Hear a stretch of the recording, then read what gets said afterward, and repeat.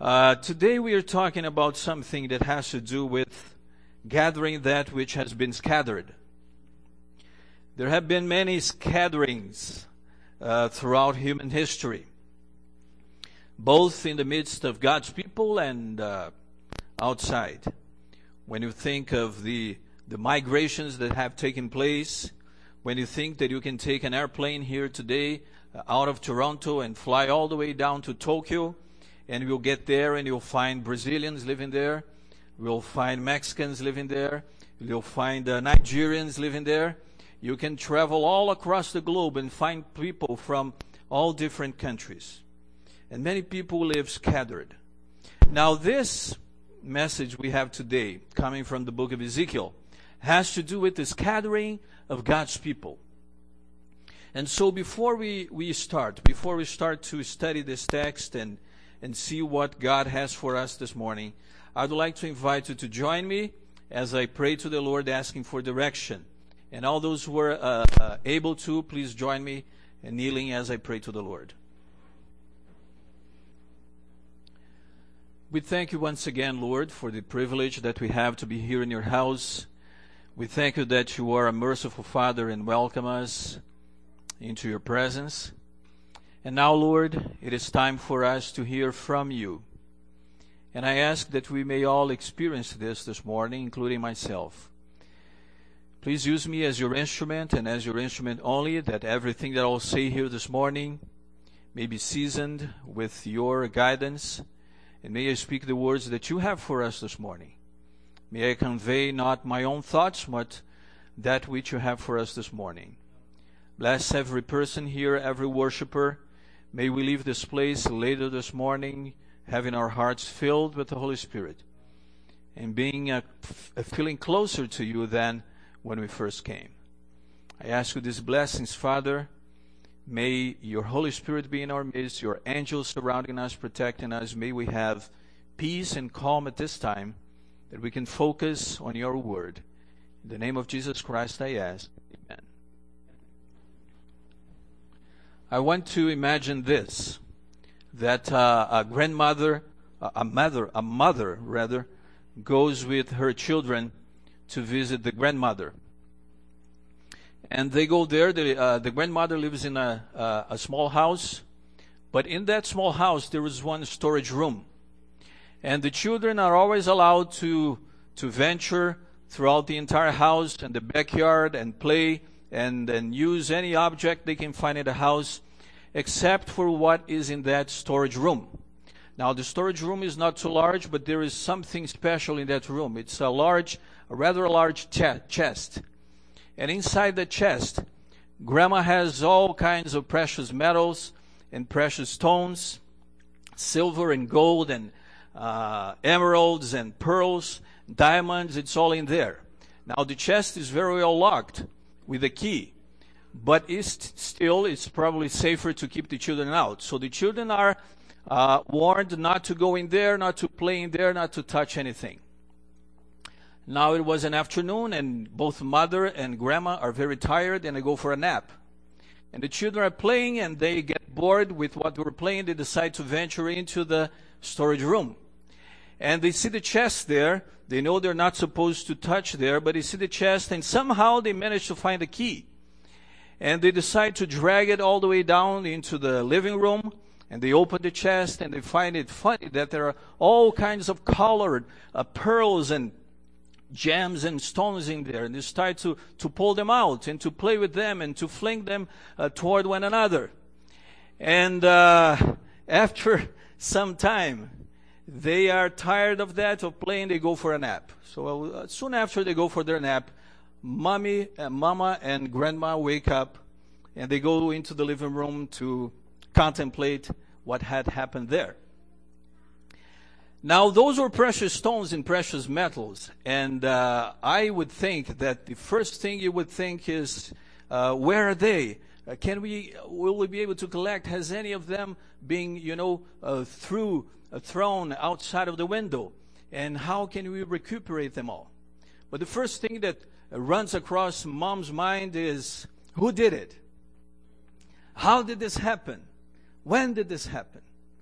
And those kinds of questions are questions that usually cross our minds when we face ourselves with something that is that we didn't expect. Those are the first questions we ask. How did this happen? And when did this happen? And who did it? But if the precious stones were really precious, and if the precious metals were really precious, or if any object is really precious, if any person is really precious, we should be seeking to find the objects first. We should be looking into trying to find out where they are. So where are they? That would be a rather better question. Where are they, and how can they be recovered? How can we get a hold of them? But those questions usually are the last ones. We are more preoccupied with how it happened and who did it and everything. Now, in the text today, we see that the Lord has answers to all those questions. Even to the questions that we should be asking last, the Lord has a concern, and He answers those questions. Now, the Bible says here in verse 12, as Lara read this morning, the Bible says that as a shepherd seeks out his flock on the day he is among his scattered sheep, so will I seek out my sheep and deliver them from all the places where they have scattered on a cloudy and dark day. So when did this happen? It all happened on a cloudy and dark day. You know, God had manifested His presence with the people when they were in the wilderness through a column of fire in the evening and a cloud on day, but the day was bright and He was protecting the people with that cloud, giving them some shade. And in the evening He would have that pillar of fire out there to warm them up and to give them light as well. But the day came where they were immersed into spiritual darkness. And the Lord is saying, the Lord is reminding them that this happened when you plunged into spiritual darkness. When you forgot about my word, when you forgot about the light that I had given you, and you immerse yourselves into spiritual darkness, into idolatry. So this came to you on a cloudy and dark day. Now, in more recent Christian history, there has been a very cloudy and dark period of time. It has gone into the history books as the Dark Ages, when spiritual deception, when the light that God had given to brighten up our way had been shut in, and people were prevented from having free access to the Bible. And spiritual darkness came, and people were groping in the dark trying to find their way, but being prevented from having access to the Bible. In the name of God, many atrocities have taken place. In the name of religion, people have been executed. In the name of religion, religion has been used to bring fear to people, to impose fear of hell, fear of an everlasting burning fire, fear of being punished by God. That's not the religion that God had for His people. But that's the religion in those days of spiritual darkness that was taught to people. A cloudy and dark day that brought spiritual darkness. And so it was first with the people of Israel. It was then in the Dark Ages. And then we are here today, and we must appreciate the light. We must appreciate the light that the Lord has given us, so that we ourselves do not immerse ourselves into spiritual darkness. Now, let's go down a little further here to verse 18. This verse was not read earlier today, but let's read verse 18. And God has an answer here, not only to the when, but how did this happen? How were they scattered? How did they go into captivity? How were they scattered into distant places, into strange lands? Verse 18, the Bible says, "Is it too little for you to have eaten up the good pasture, that you must tread down with your feet the residue of your pasture, and to have drunk of the clear waters, that you must follow the residue with your feet? And so what happened was the leaders, those who were supposed to be the shepherds of the people, those who were supposed to be leading the people into the truth, they were eating of spiritual food, and then they were stomping the food with their own feet and giving that stale food for the people to eat. Those were supposed to give clear water for them to drink. They were drinking of the water, and then they were stepping onto it. And that muddied water was given to the people. Water that was supposed to be the water of life was given as something that actually made them sick. The food that was supposed to be food for their life, their spiritual life. Those times of spiritual darkness, that food was given in such a way that it was stale, and people would feel sick because of that. I worked many years ago, 30 years ago or more. Yeah, more than 30 years ago. I worked for the military in Brazil. I was not in the military, but I was a civilian working in one of the offices there of the Brazilian Air Forces. And I had several bosses. One of them was a lieutenant of the reserve. And lunch was served every day at 12 o'clock. 12 o'clock sharp. Lunch, I think in military, rather than saying cafeteria, you say canteen, right? So we would go to the canteen. And 12 o'clock sharp, the doors would open and the food would be there, warm and nice, served for everybody. Now this one boss I had, he would leave every day the office at 11:30. And he would start making his way all the way down to the canteen at 11:30. And he wanted to be the first there. And later I found out that the reason why he did that is because he would always say that he would never eat food that had been already touched by someone else. Food that had been already stirred by someone else. Now, I'm not talking about touching with your own fingers, right? Even using the proper kitchen tools, he would still not eat food that someone else had already touched. I know some of you are thinking, that's what we did at the time. Well, that's just ridiculous, but that's how he was. But the imagery that God is given here in the Bible is way beyond that, is much worse than that. He's not talking about people who have maybe touched, stirred the food a little bit. He's talking about people who had eaten the food and have then stomped onto what was truth and given that stale food for others to eat. He's talking about water that had been stepped onto, water that became muddied and was still given for others to drink. And while the Bible says in Psalm 34:8, taste and see that the Lord is, there was nothing but a bitter, a rancid taste to the food that was served to them. Now I have this question for you this morning. Someone is quoted saying that if you want to taste what a pear tastes like, if you want to know what a pear tastes like, you have to change it and you have to taste it yourself. You have to eat it yourself. And when you eat of the pear, it is no longer going to be what it used to be. It will be changed, but you have the opportunity to taste it. And so my question to you today is this: what does church taste like to you? What does your church experience mean to you? What taste do you go home with when you go to church? And while we see here the experience of the people of Israel, how they were scattered because they plunged into spiritual darkness, and how many Christians were persecuted and were scattered during the time of the Dark Ages because of the faith to Scripture. And how even today many people are still being scattered because of the faith.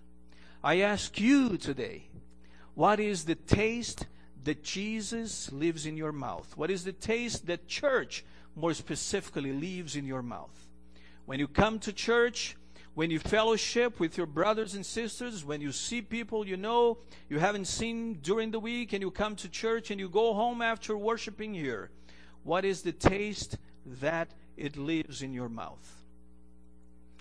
Many people scatter out. Many people are scattered and leave the church for many different reasons. People leave the church for many different reasons. Some people come to church with expectations that, I must say, with all due respect, they come to church with expectations that are just unrealistic. Some people come to church for the first time expecting that they will come here and they will find perfect people. They'll find people who have overcome all the battles with sin already. They are sinless.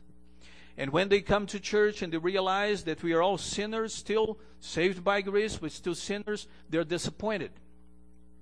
Other people come with unrealistic expectations that they believe that when they come to church and they accept Christ and they start fellowshipping here, all of their problems will be done away with.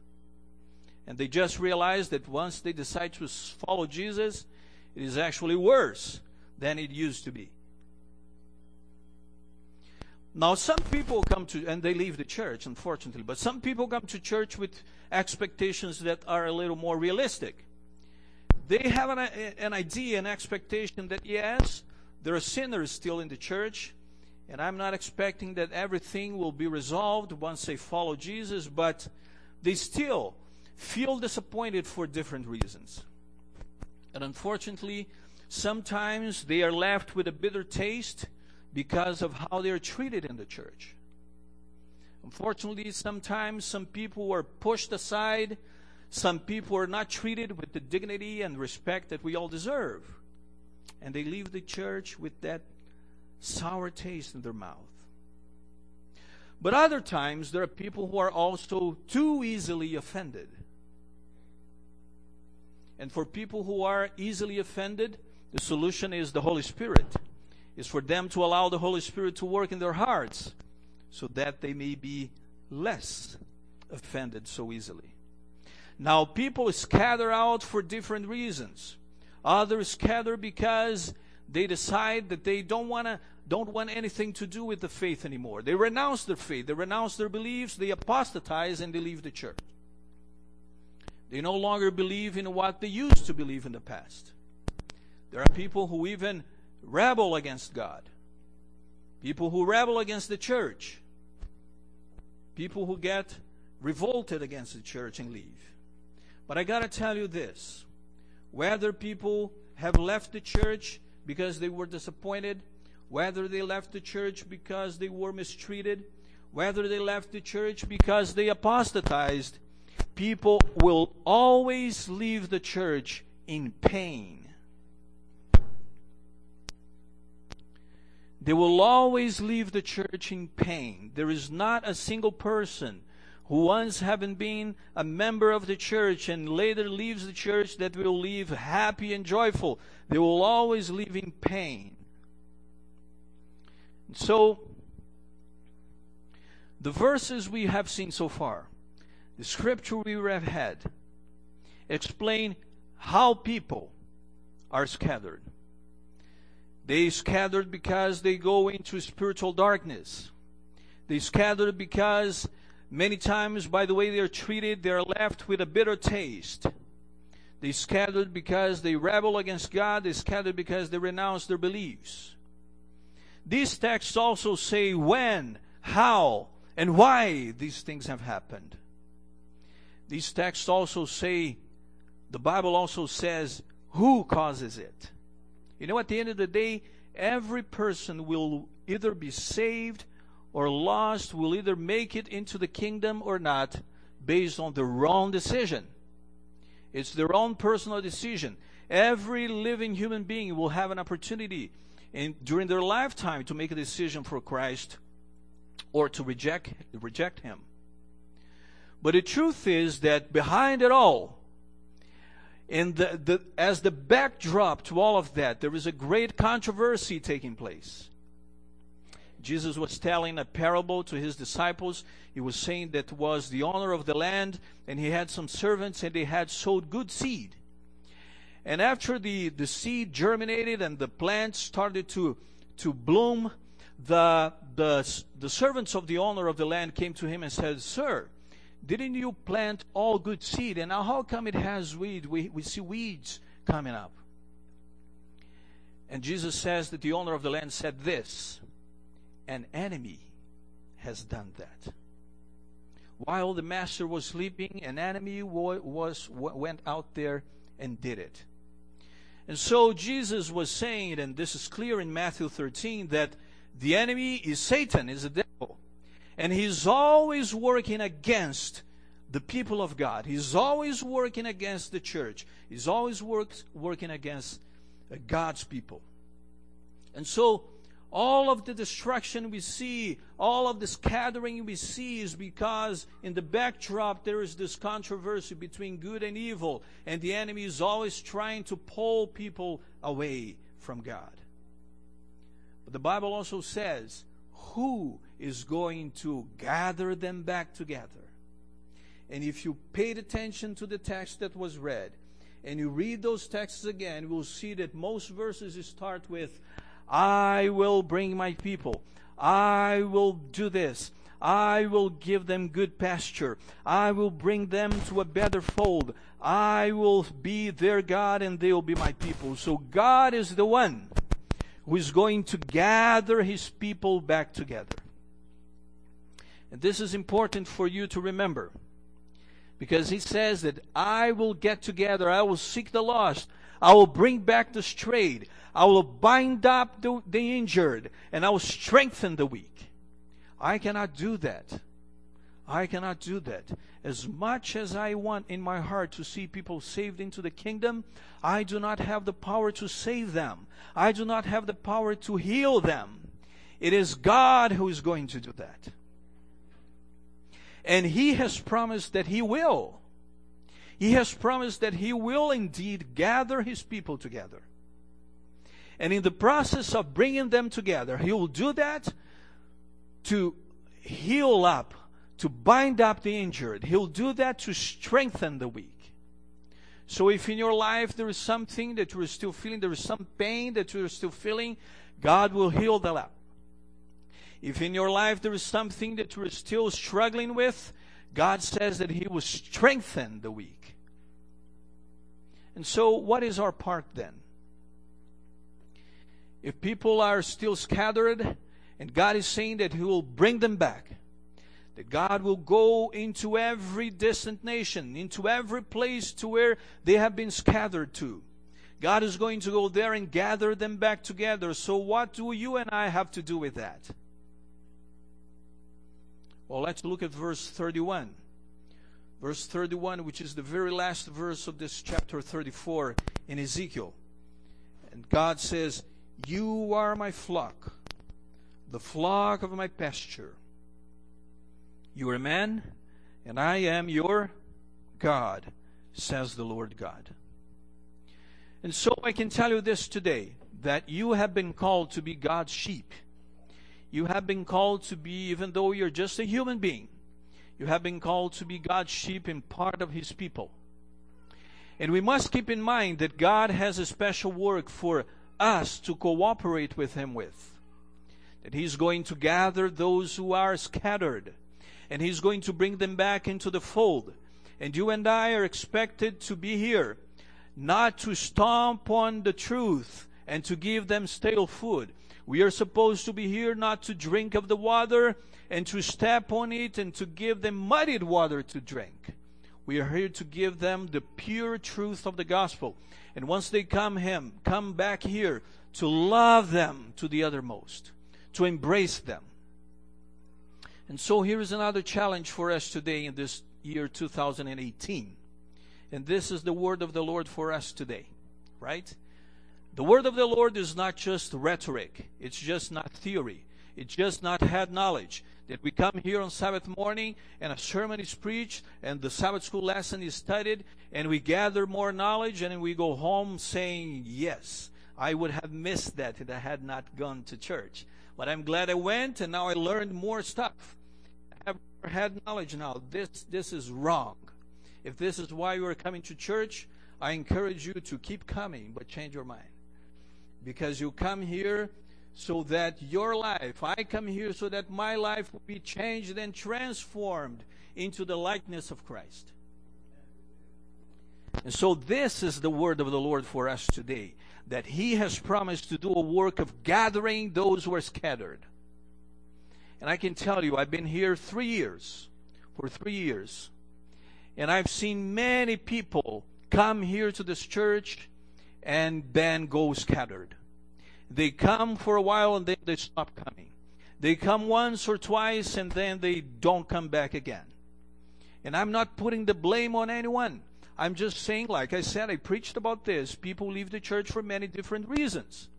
Maybe they came here just because they were curious and they found out it's not for them. They don't believe in that. They never come back. But there are people who have been even members of this church who still live here in Belleville, who still live here in the surrounding areas, and they are no longer here with us. And the Lord is saying that He's going to do a work of gathering those who are scattered.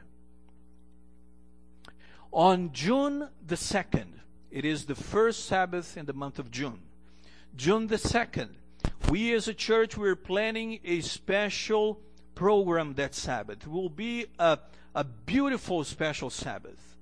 It will be summer. It will be hopefully warm.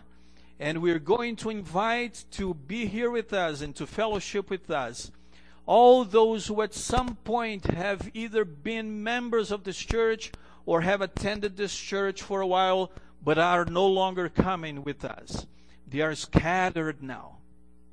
And so we're going to cooperate with the Lord in this work of gathering those who are scattered. I want to cooperate with the Lord in that. I am preparing for June 2nd. We'll have guests here. We'll have special music. But this is not supposed to be seen as a one-time event. Okay? You should not expect to, a couple weeks before June the 2nd, to give a phone call to someone whom you haven't talked for 10 years, and you're going to give them a phone call a couple weeks before and say, "Oh, I'd like to invite you to church." We are actually late. We must start contacting them now. I am sure those who have been here for a while, that you have friends, you have acquaintances of people who have been in this church and are no longer here. And so the word of the Lord for us today is that we'll be contacting those people.